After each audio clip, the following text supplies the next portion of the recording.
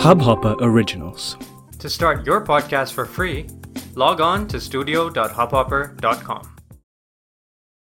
Hello, everyone, and welcome back to Indian Genes.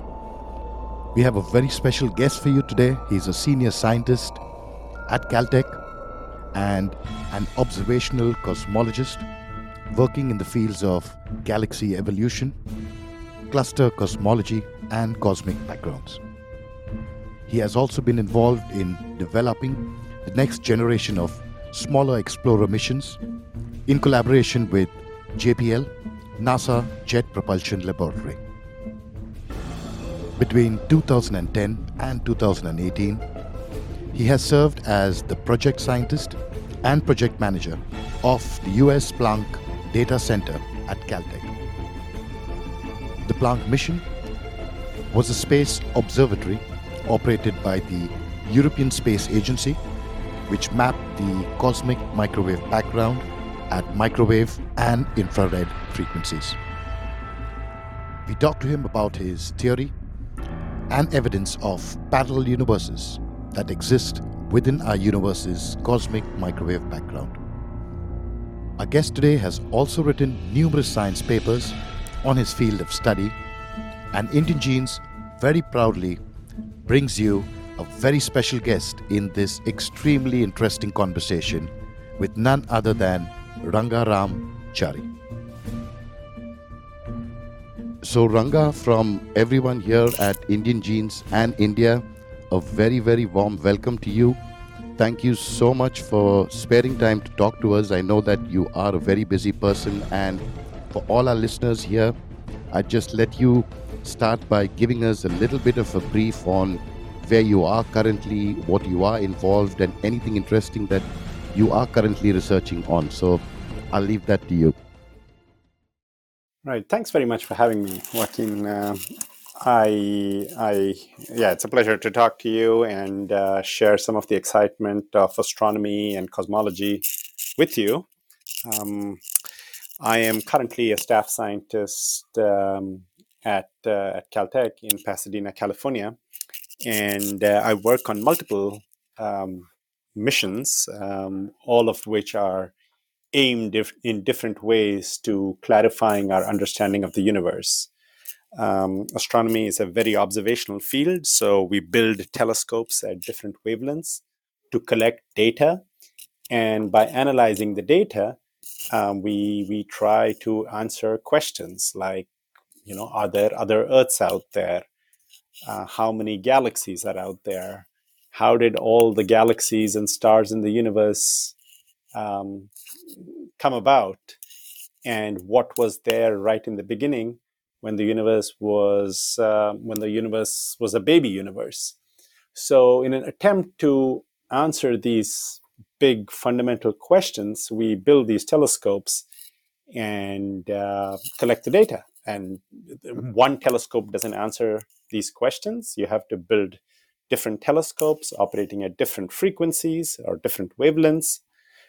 Some of them operate in the X-ray, some of them operate in the optical wavelengths, some of them even operate at radio wavelengths, which, those who are in India may be familiar with the capabilities of the Giant Meter Wave Radio Telescope in Pune. So this is why we undertake science. It's or astronomy. We take measurements, and through analyzing these measurements, we try to test a scientific hypothesis. And that's where we're at. Great. And this interest for you in cosmology or getting into this particular field, how did this start for you? What inspired you to go down this path? Did you always know that this is what you wanted to do as a child, studying and growing up? Or was it something that happened to you and then you realized that, okay, this is what I want to do? That would be interesting to a lot of our listeners, that what got you going on this path? It was quite a chance entry into astronomy. Living in a big metropolis like Delhi, you don't really get to see the clarity of the night sky. And so you don't really get to see other galaxies out there or star clusters and things that you can see when you go out into really dark spots, because light pollution is killing us in terms of seeing faint things. So where I picked up on astronomy was actually as an undergraduate. I was an computer science and engineering student in Trichy as an undergraduate. And in the course of summer and winter months, I was curious as to how one may apply all the programming skills I was learning. I did not find the programming in itself an interesting um, challenge. I mean, I found it to basically be a tool, but I wanted to apply that tool to different problems. And so I happened to find a flyer. There was a family member, a sister of mine, who was working um, at an observatory, and she sent me a booklet, and we looked at the flyer, and I found the kind of research that was going on in that booklet quite fascinating. And when I read that, then I said, oh, this sounds like an interesting field to apply programming skills to. And so I applied to summer and winter research programs at various research facilities just to build my scientific programming skills and applying them to scientific problems. And that's how, then that's what led me to apply in astronomy in grad school. And that's how I got my master's and PhD in that field. We also know that you were very closely associated with Europe's Planck mission, which was to study the cosmic microwave background, or we call it the relic radiation from the Big Bang. And maybe you want to tell us more about that particular mission and what your findings were through that mission, and then we can take it forward from there. Right.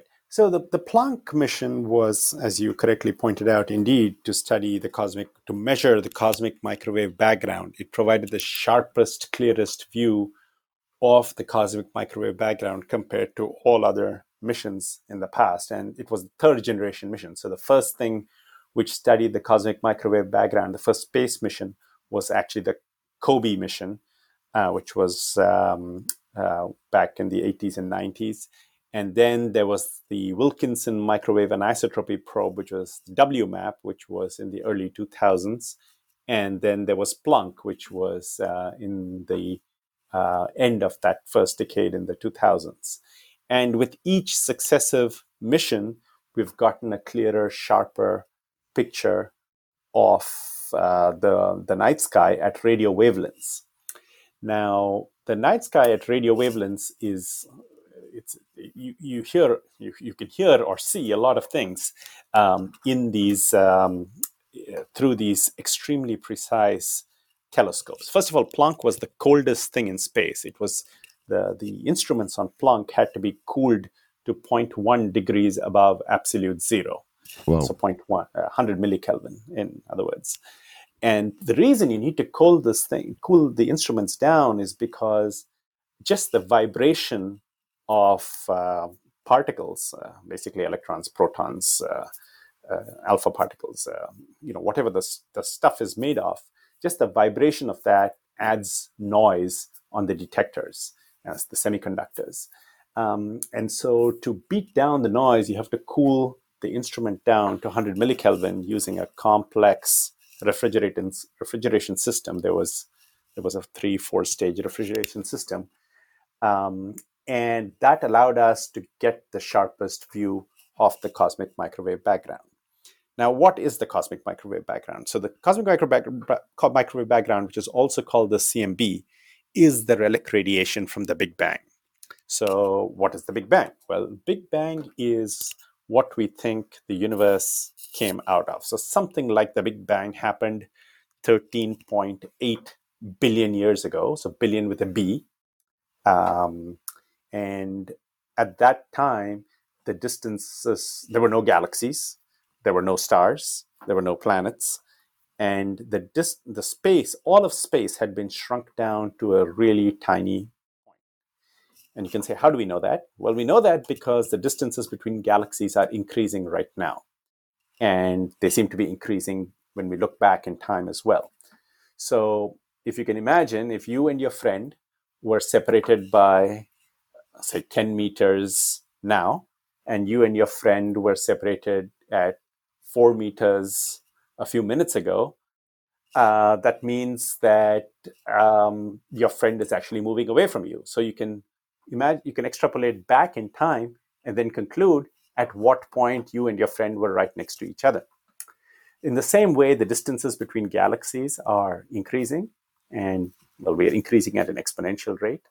And so if you fold this back in time, you can calculate the time at which basically all the universe was shrunk to a single point, and that number is effectively 13.8 billion years. So that's the age of the universe. Now, just to give you a context on what 13.8 billion years is that our sun is 4.5 billion years old. So if you our sun basically formed in the latter third of the formation and evolution of the universe. And by studying the properties of this radiation, which Planck, COBE, and WMAP were able to detect, we can basically conclude what happened between the time of the Big Bang and now. And that's because these photons have to travel all the way through space to get to us. And so they travel through dark matter potential wells, and I'll explain that in a second. And that causes the photons to become slightly cooler. They sometimes interact with hot gas inside galaxy clusters, and that causes the photons to become more energetic. And so if you think about this whole phenomenon, where you are in a planet in the outskirts of a galaxy, and the Big Bang is way back 13.8 billion years ago, you can imagine that all the photons that are getting to you from the Big Bang have gone through all these various interactions. And therefore, there is a signature of the interactions in that radiation. And so by studying the properties of the cosmic microwave background, we can conclude important physical, we can conclude important physical, we can derive physical properties of the universe, which we wouldn't have been able to do otherwise. And so as I started this whole discussion, science is the process of taking a measurement and then testing a hypothesis. So by taking this precise measurement of the cosmic microwave background, we know how much dark matter there is in the universe, which is matter which is not stars, not gas. It's matter which is totally invisible. We know how much dark energy there is in the universe with great precision. We know the rate at which the universe is expanding right now, and therefore we can conclude what the age of the universe is with great precision. And even more importantly, so that's all the dark sector physics that I'm talking about. The process of the interaction of all these photons as it travels to us tells us everything about the intervening matter too. It tells us, when massive galaxy clusters formed. It tells us when supermassive black holes started to basically grow rapidly and put out tons of radiation. So the process of taking these measurements tells us a lot of things about the universe, and which is why we like to take measurements of increasing precision as technology allows. That's the best explanation for the Big Bang that I've heard, because while you were speaking, I could actually visualize it. And I just want to come back to the Planck mission. Now, you did mention about telescopes earlier, and I know that the Planck mission was sent into space on a rocket. So, do we say that it is probably better for us to get better measurements, that we do not use terrestrial telescopes and we have to get out of the atmosphere for some reason to get better measurements? Yes, that's an important point. So the Earth's atmosphere, although it protects human life and all life on Earth and allows us to survive here, it basically absorbs some wavelengths. So some of the wavelengths don't even get to the ground because of the water vapor in the atmosphere or the methane in the atmosphere and so on.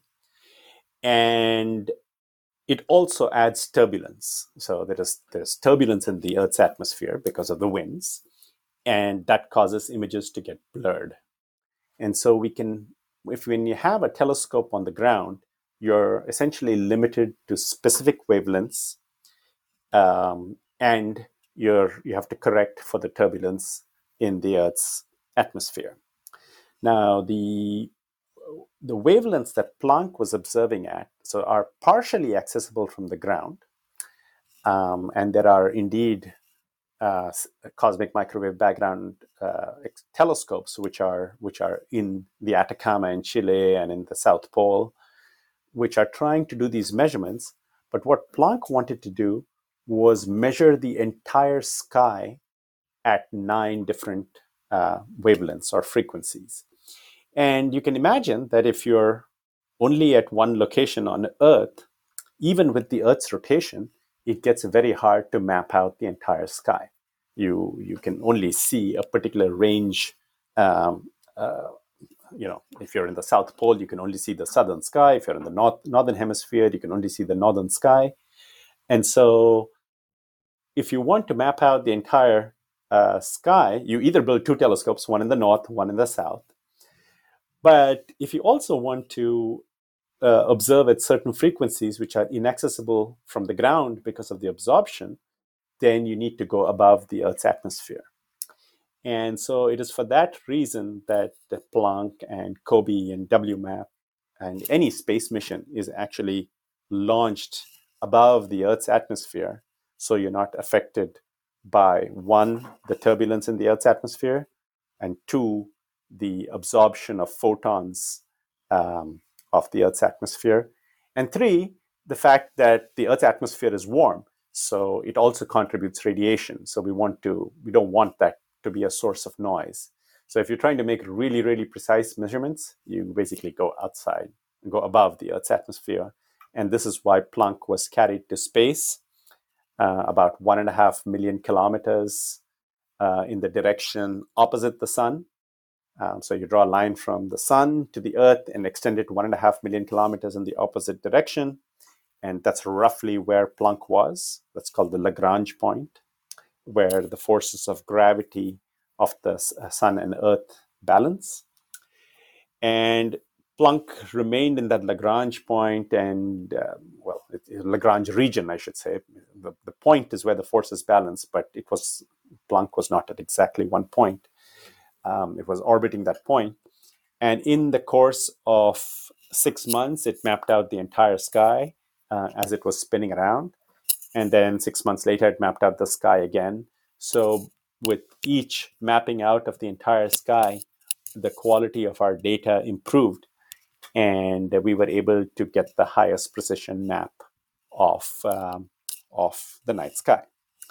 Now, Planck was an interesting mission because it was a remarkable collaboration between the European Space Agency, which was the lead institution on Planck, and NASA, which is the US side of the European Space Agency, National Aeronautics and Space Administration. And so that the technology has gotten so complex that it's very important to have international collaboration such that we can do these complicated things. And so, Planck, the European Space Agency, ESA, provided almost many components, the dominant set of components for the Planck spacecraft, and NASA helped with providing some of the coolers and some of the data reduction techniques and some of the data archives. And so this long extended collaboration, which lasted for more than 2 decades, I think, certainly helped in the success of the Planck mission. Great. And I think we've all seen those pictures of what Planck was able to map of the entire universe. And I think most of our listeners here who are space enthusiasts have seen that. And it's very interesting to know that you were actually involved in mapping that picture. So that's an amazing fact. And I also know, which I will come back to a little bit later, you spoke about these 9 points. And I know that You have a theory, you've written a paper on it. So that is very interesting on its own. So I would like to come back to that a little bit later. But just to go back to the analogy that you gave earlier about the expanding universe, you mentioned if there are two individuals at a distance of, let's say, 4 meters, and then it extends to 10 meters, that means that that particular person has moved away. Are we, or do we say that both are actually moving away? Because from your point of view, that person is moving away, but there is no central point in the universe. Would that be right? Because That's everyone's moving away? That's correct. You're exactly right. It's basically like the surface of a balloon, just the surface of a balloon. You draw a set of points on it, and you blow up the balloon. Then all 2 points are increasing in separation as you blow it up. So yeah, there is no center of the universe as such. And what's happening is space itself is expanding, which is why the galaxies are moving apart from each other. So, unfortunately, everything that we hear about individuals or the advice that we get, philosophical advice saying that you are the center of the universe, unfortunately, practically, that's not true. Yeah. Uh, yeah, that's. I would say that's true. What you just said. Yes, yeah, yeah. So, when you were mentioning about these or this expansion, and I just want to come back to these anomalies within this expansion in the cosmic wave background, because that would take us to probably one of the most interesting topics that we would want to talk to you about and dive a little bit deeper into is something about the multiverse, like it's called now, or parallel universes. But from a scientific point of view and from observation and data, how did you come to that conclusion? Let's start from there. Right. So we need some background knowledge on that one. So let's back up a second. And so, as I said, the measurements by Planck give you the highest precision estimates of how much dark matter and dark energy there is. Now, what is dark matter? I said it's absolutely non-luminous matter. It's not stars, it's not galaxies, it's not the gas. It's something whose gravitational influence that we can see because it causes particles to move towards it. But and so we know that it's there, but it's not putting any radiation out by itself. Okay. But then there is this other thing called dark energy. So dark matter makes up about 27% of our universe, and dark energy makes up 73% of our universe. And it's yeah. And so, what is dark energy? So dark energy does exactly the opposite. It's essentially an energy of vacuum, and it's it's partly responsible. It seems to be everywhere. It seems to be permeating space, and it's partly responsible for the accelerating expansion of the universe as we see it now. Um, and so the probability that we have vacuum energy at roughly 70% is somewhat surprising. It was a wild result which came out in the late 90s by observing exploding stars. But now we think that it's more or less, we're fairly happy with the measurements, and so we think that it does exist. And so the probability that the vacuum energy has the value it has is very, very tiny. The vacuum energy is so much stronger than what we expect that the probability that it has that value is really, really small. And the way to think about this is there are 8 billion humans on Earth, and each human is unique in their own way. And so you can say that the probability of finding another human who's identical to you, who has had exactly the same experience as you, is smaller than 1 in 8 billion. In the same way, the probability of this vacuum energy having the value that it has is definitely smaller than 1 in 8 billion, but it's more like 1 in 10 to the power 500 or something. And so that immediately leads to the question, is the vacuum energy just a random number? The vacuum energy that we have, is it just a random number among a whole set of numbers? So if it's 70% of our universe, is it slightly weaker in a different part of space? Is it slightly stronger in another part of space? And so on. And so the multiverse hypothesis is that there are multiple universes out there, and each universe has a slightly different set of physical properties. Is it vacuum energy? Is it the gravitational constant? I couldn't tell you, but it has slightly different physical properties. And the reason that the majority of those properties cause universes to basically fail, in the sense, what is a failed universe? So a failed universe is a universe in which you don't have any stars or galaxies forming. So it either forms and then collapses on itself because of its own energy density, or it expands, and it expands extremely rapidly so that there is no time for stars and galaxies to form. So it's a cold, dark place. And so if you fine tune this vacuum energy to have about the value that we have in our universe, then that causes our universe to last for 13.8 billion years. And as I described earlier, for a sun to form, the universe needs to be it's a sun formed 4.5 billion years ago, which means that the universe needed to have lasted at least 9.5 billion years for our sun to form. And so if all these other universes, which have different physical properties, don't last for that long, we wouldn't have had our sun form. And so the fine-tuning of parameters to create our universe is what can be construed as the possibility of a multiverse. So maybe there are other universes out there. All of those are failed because they have the wrong physical constants. And so we don't have stars and galaxies form. But in our universe, because we just have the right physical constants, we have life form and stars form and planets form and galaxies form. So that's the multiverse hypothesis. So it's sort of like bubbles in a soda bottle, except each bubble has a different set of physical properties. And we are inside one of those bubbles, and we can only see inside our bubble. So we would never know about the existence of the other bubbles in that soda bottle unless it happened to come into contact with our bubble.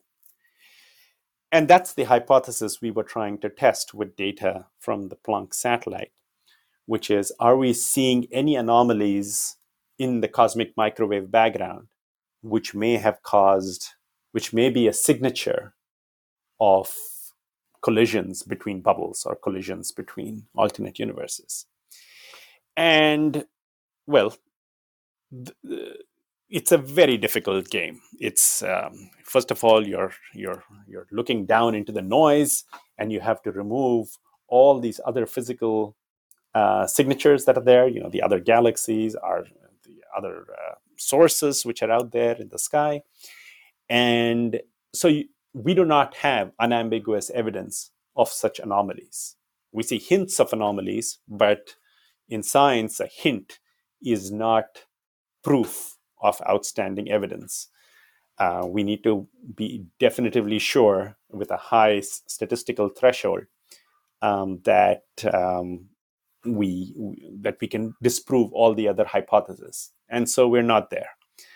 And so the point of this whole study was to test the multiverse hypothesis, because, as I said earlier, a scientific study takes measurements to test a scientific hypothesis. If you can't test the hypothesis with the measurement, it's not science. And so by taking the study and studying the properties of the cosmic microwave background, we were trying to see if there are any anomalies that one could attribute to collisions between other universes and ours. And, well, we haven't found it, but we're searching hard. Right, and it throws up amazing possibilities. And you mentioned, or you spoke about fine tuning. Now, for example, within our universe itself, or our observable universe, this fine tuning seems to be really, really interesting, because besides it having to have formed uh, matter and galaxies and stars, it then comes down and has an implication right down to, for example, a solar or a lunar eclipse, because Fine tuning also involves the distance of the sun, the amount of oxygen or the amount of carbon dioxide in the atmosphere for life to evolve. Because fine tuning also has an impact on life. So there may be other planets where this fine tuning does happen to a particular extent, but it stops the moment it comes to what is required for life. And what do you think about that as to the micro fine tuning within this universe? Is that interesting to you as well? Yes, that's an excellent question. And you're absolutely right. For life to form, we you need fine tuning of conditions. So, for example, in our universe, as far as we know, right now, at the present time, life only exists on Earth, and so that provides a bias onto what kind of life could be out there. So we think it needs to be carbon based. We think it needs to have some sort of liquid water, or at least some kind of organic molecules, complex organic molecules.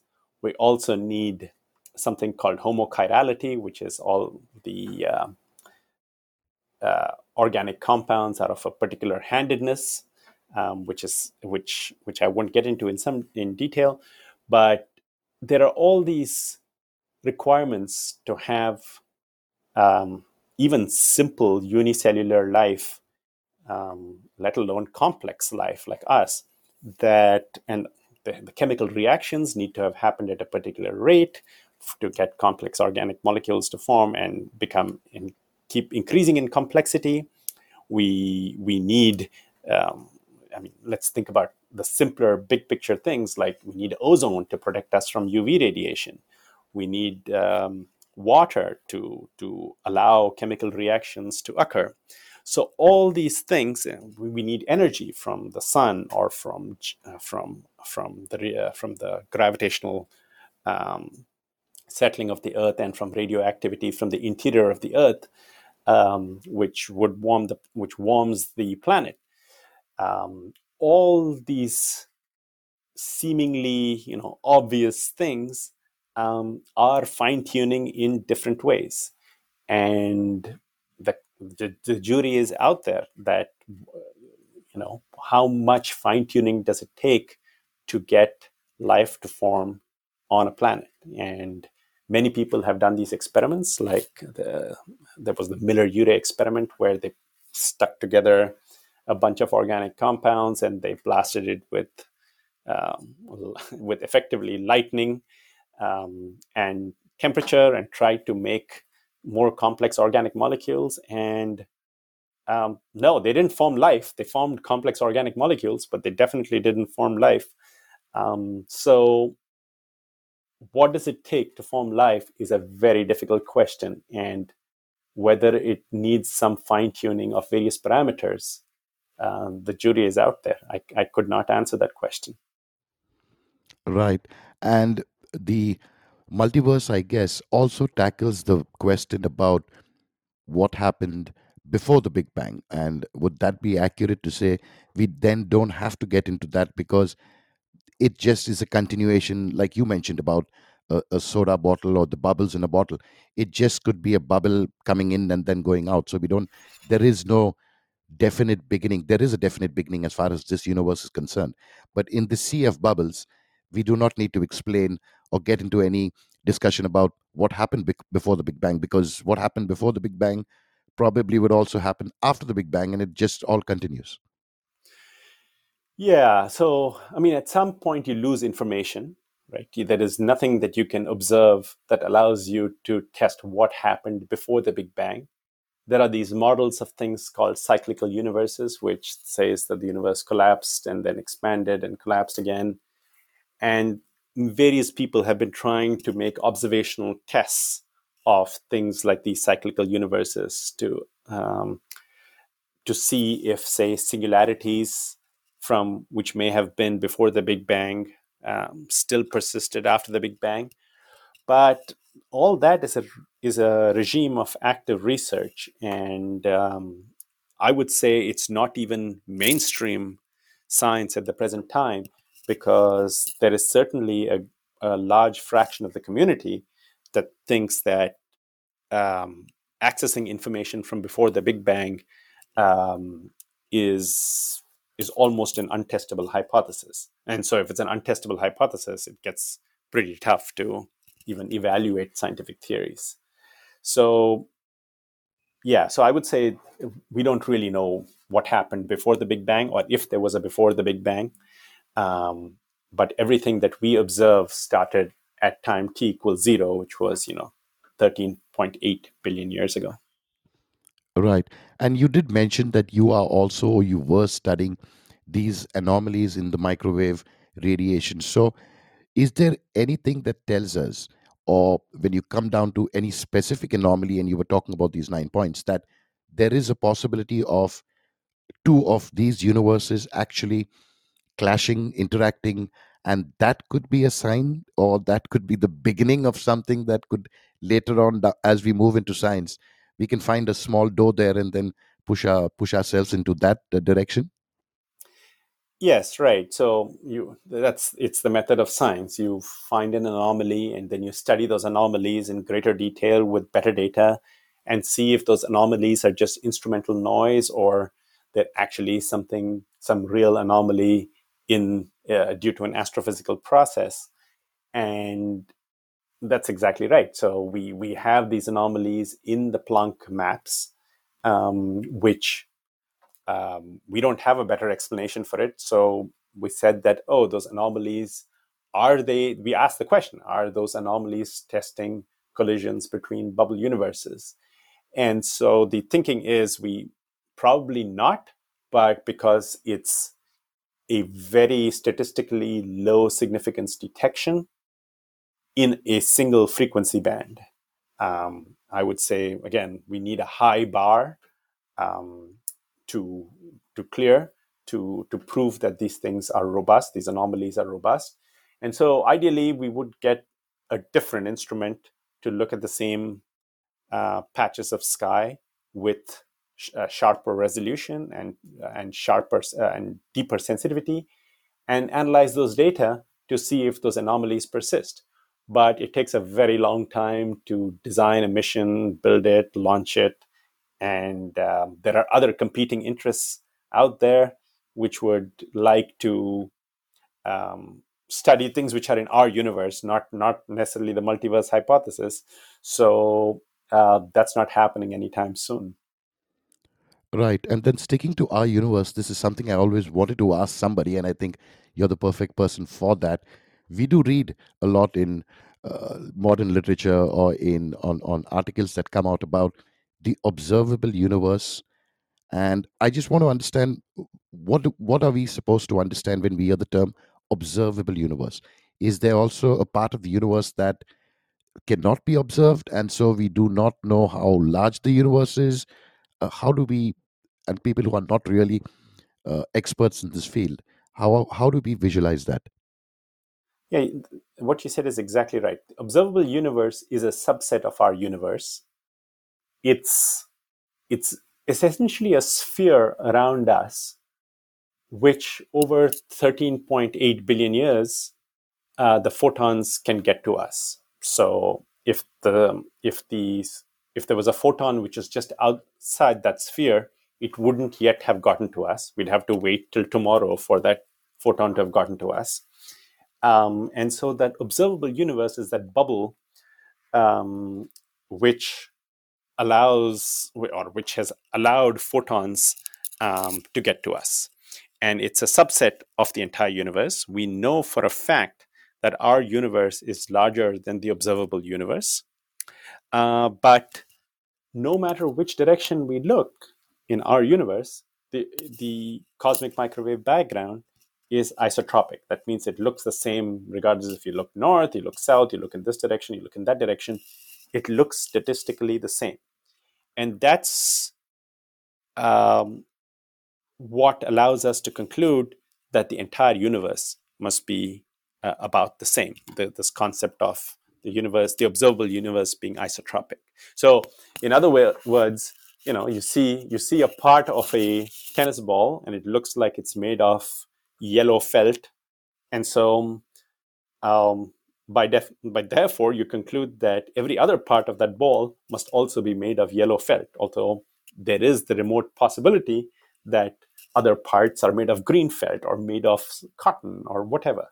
But the concept um, of the universe because the cosmic microwave background is isotropic and we are not in a special location, argues that what we are seeing within the observable universe is a honest representation of our universe as a whole.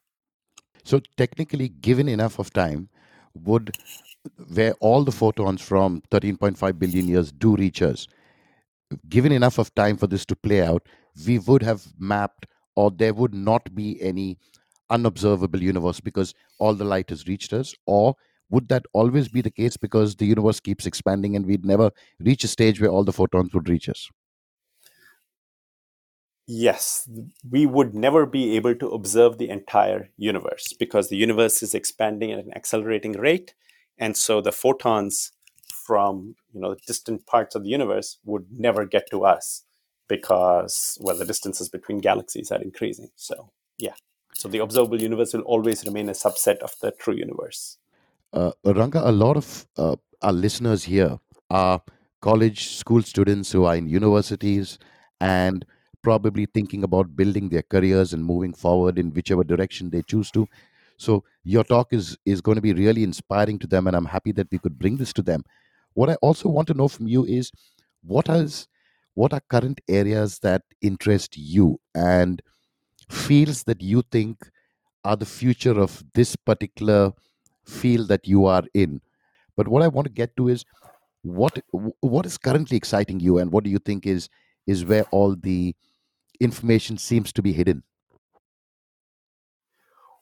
Well, the entire endeavor of science is fascinating. Everything, I mean, astronomy is one end of the spectrum, but um, there is stuff in microbiology, there is stuff in chemistry, there is stuff in neurology. Every field has its unique challenges and problems. And so it's uh, everything in in science, which is effectively a better way of understanding nature, has many unsolved problems. And so, yes, you're right. It's important to know what the big questions are, and to be somewhat practical, I'd say the biggest challenge right now is climate change. Um, it's sort of an existential crisis for humanity as a whole, and so we need to develop technology, or we already have developed technology. We need to adopt technologies which mitigate human carbon footprint, so that we don't end up um, destroying a good fraction of humanity um, and life forms on the planet. So I would say, as a big picture overview, in science, climate change is one of the biggest problems. But in astronomy itself, I mean, it's very hard to predict what will be hot in the next 5 years or next 10 years, because astronomy is a rapidly changing field. And so, for example, 10 years ago, and over the last decade, I should say, one of the most exciting fields has been the study of planets outside our solar system, which is called exoplanets. These were first discovered in the mid 90s, but now with recent NASA missions and ESA missions, we have been able to characterize their atmospheres. We've been able to study what their interiors might be composed of. And so identifying these exoplanets, which may have conditions which are suitable for the formation of life, is definitely one of the hottest topics these days. And that comes with its whole set of questions. Does the planet have an atmosphere? Does the planet have enough liquid water? Does the planet have conditions which are suitable for complex hydrocarbons to form, which may build up into amino acids, and therefore the first bacteria and the first unicellular organism? So that's the sort of questions which are coming up, which are on the interface between biology and astronomy. But in addition, there is a lot of interesting work going on with the launch of the James Webb Space Telescope, which including studying the first galaxies that may have formed after the Big Bang, and basically trying to understand where our galaxy came from. We It's also, some of these measurements are going to reveal to us um, where supermassive black holes came from. So supermassive black holes seem to exist at the centers of massive galaxies. And so, for example, our galaxy has a supermassive black hole in its nucleus. And where do these things come from? And that's one of the unsolved problems in astronomy. So I'm just naming two of almost 40 or 50 topics that I can ramble on, but it's very hard to predict what will be an exciting topic in the future. That's what is currently very exciting. And when it comes to space exploration and popular culture, what we are bombarded with these days is a lot about travel into space, getting to Mars, fighting the unknown alien invasion, getting prepared to launch satellites with rockets and defense systems into space. But I want to just come back to what you first spoke about, which was global warming and all the effort that we do put into getting to another planet. For example, Mars, I don't think is going to be a very comfortable place anyway. So if we already have a planet and we've already kind of settled down here, if we do put all our resources, energy, intelligence into sorting the problems out on this planet first, there may not necessarily be a need to, in the near future or midterm, think about moving away, because what we do when we move away, if we've not solved the basic problem of how we deal with each other or the way we live with each other, we're going to take that problem to another planet and then want to move from that planet to another planet. So we've not solved the problem, we've just taken the problem into space. Yes, I agree with that viewpoint. First of all, we have not found a planet which is going to be as conducive as ours for allowing us to survive. Not yet, anyway. I think there is a chance that we may find a planet in the right temperature range with liquid water, with the right atmosphere. I think that's probably not that far in the future. But the distances involved are so large. The nearest star is like 3 light years away. And so um, the probability that we will be able to get there and survive the radiation, as well as all the hardships that one is going to be from being in a confined space for such a long period of time, I don't think that at the present time we are set up to do interstellar travel. At best, and we have obviously been in a space station in low Earth orbit for a very long time now, and that's okay. But even that requires a colossal management process from the surface of our planet, which, frankly, if you were just to leave the astronauts in the space station and cut off all connection with the Earth, that would not go very well. And so we would not want to do that. And so with that thinking and with that viewpoint, we definitely aren't set up to travel and travel to other planets and set up a new base there. So I agree, we should be taking better care of our planet, and understanding that we are a part of a complex ecosystem in which each component serves an essential function, all the way from the tiniest microbe, probably in our human gut, to large elephants and whales.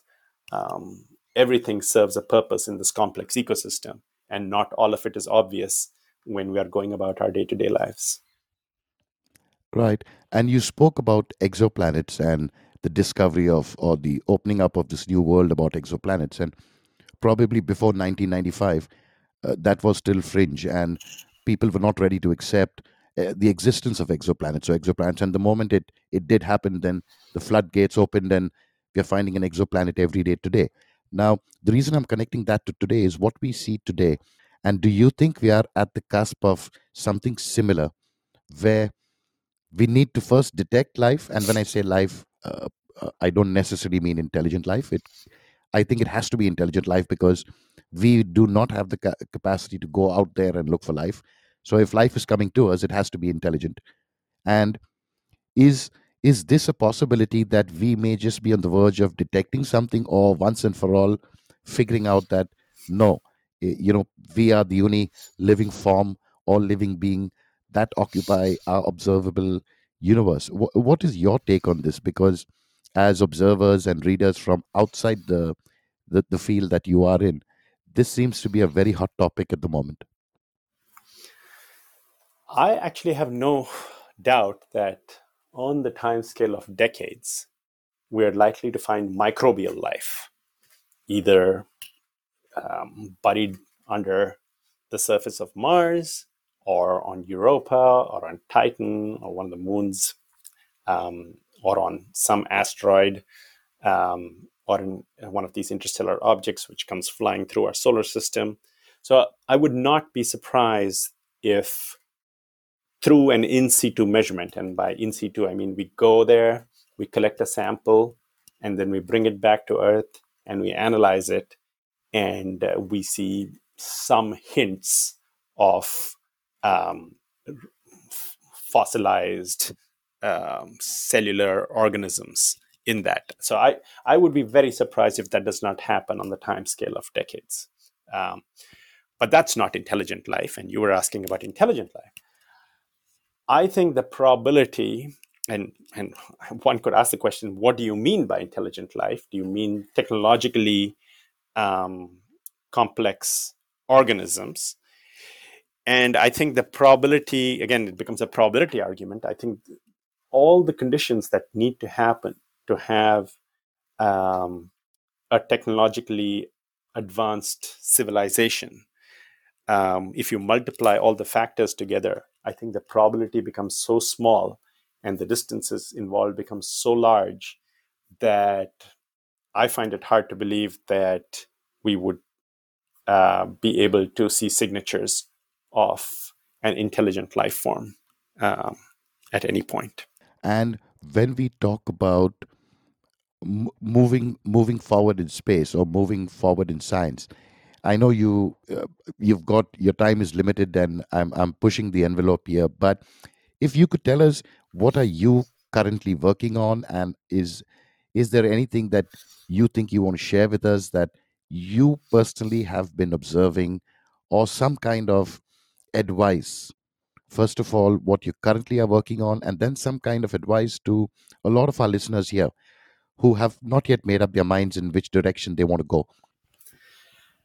Yeah, so again, the way science works, all astronomers are divided among multiple projects, and the big ones that I'm currently working on at this very moment are a project called Euclid, which is to characterize the nature of this dark energy, and that's going to be launched next year, hopefully. Um, and That's one of the big missions that I'm working on. It's led by the European Space Agency, but it has a significant contribution from NASA. In that way, it's similar to Planck in its setup. And so those, but we aren't yet taking data. That mission has been built and it's about to be launched. What I have data on, and we are analyzing in some detail, is we're trying to study exoplanets. Specifically, we are trying to uh, observe the change in the orbital period of exoplanets, and using that to infer properties about the interior of exoplanets. So, by what I mean by all that is, the Earth orbits around the sun once a year, but for some of these exoplanets, if one orbit is 1 year, the next orbit is 0.999 years. The orbit after that is or a few orbits after that, it's 0.998 years, and so on and so forth. So its orbital period is decreasing. Um, and we think that this is because the planet is gradually migrating in to the star. And so by we're taking these measurements to understand the rate of migration and what that tells us about the interior of the exoplanets. So in some ways, it's the field of exogeology, um, if you will. The other field topic that I'm working on is at the other end of the spectrum, which is we're studying these extremely distant galaxies. And we've known about these galaxies like this one for a while, since the Spitzer Space Telescope was launched about um, 20, 20 years ago. And they have all the signatures of being the most distant galaxies in our universe. But when you study them in some detail, it seems that there is a lot of dust in them. And the dust is what is causing them to behave like the most distant galaxies in our universe. So we're trying to understand this, the properties of these galaxies better, so that we can avoid being confused by them as we try to understand how the first galaxies in the universe came about. Very interesting. And you mentioned about exogeology, and just a question about our Earth itself. Do we also, or have we detected any deviation or reduction in our orbit around the sun? Because I guess ultimately that's our fate as well. Or is it that the sun would expand before we can actually move into the sun? How does that end? Yeah. So no, any change in the orbit of the Earth is tiny compared, or negligibly small compared to um, these other planets that we're looking at. But what will happen in 4.5 billion years is the sun will run out of hydrogen and will gradually expand until it becomes something like a red giant star. And it's called the red giant because it's cooler than the current sun and much, much larger than the current sun. In fact, it'll be so large that it'll be about the same size as the orbit of the Earth around the sun. And that's the point at which the inner parts of the solar system become unstable. But this is 4.5 billion years away in the future. And I think, at least for humanity, we have much more immediate problems on that Yeah. than that. Yeah. And we now know the age of the sun. So that's 9 billion then from birth to end, right? Because Yes. you said Yes. it's 4.5 billion ago, and you say 4.5 billion from now, that's the end. So Yes. that's an interesting fact, that the sun is going to live a life of 9 billion years. Yep. Yep. Yep. That's right.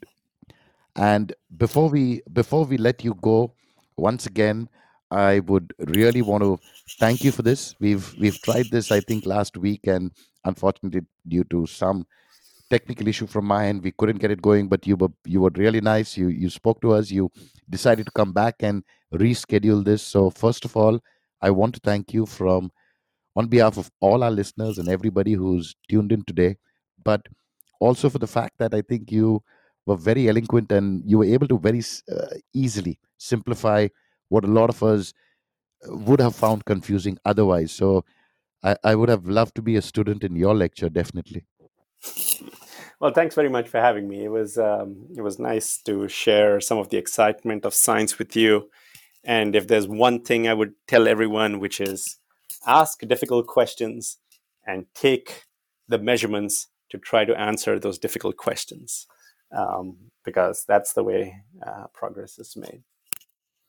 Great. And just in case somebody is trying to find or wants to read a little bit more about your work or wants to get in, look at your papers, and that those papers could help them in their research, is there some place that they can find you, or would you want to refer somebody to a link that you have? Yeah, the astronomy community is very savvy in having all the published journals online. So pretty much anybody can access any scientific paper if they have an internet connection. So the two most common repositories are something called Archive, ARXIV, and the Astrophysics Data Service, Abstract Service, ADS, ABS. And that those two are the places where you can search for papers by pretty much anyone on any topic, and they will allow you to access all that information. Great. And Ranga, before we let you go, I do know that in your spare time, you either like scuba diving or mountain climbing. Those are two extreme sports, one right to the bottom of the earth and the other to the top of it. And have you been able to do any of that recently? Well, the pandemic sort of messed up the travel plans, to be honest. But yes, we do enjoy scuba diving. As you know, 70% of the Earth is covered with water, and scuba diving is one of the best ways through which you can even appreciate the underwater world. And so, yeah, there are many fine places out there where one can appreciate the underwater world, including near India. You can go to the Lakshadweep, or you can go to Andaman and Nicobar, or you could go to the Maldives. And if you're a good swimmer, it's pretty easy to get your scuba diving certification. And if you're into climbing and reaching, extending yourself physically to reach the high peaks where there is not very much oxygen up in the upper atmosphere, well, India has the Himalayas as well. So get out there and hope that provides you impetus to go and appreciate nature.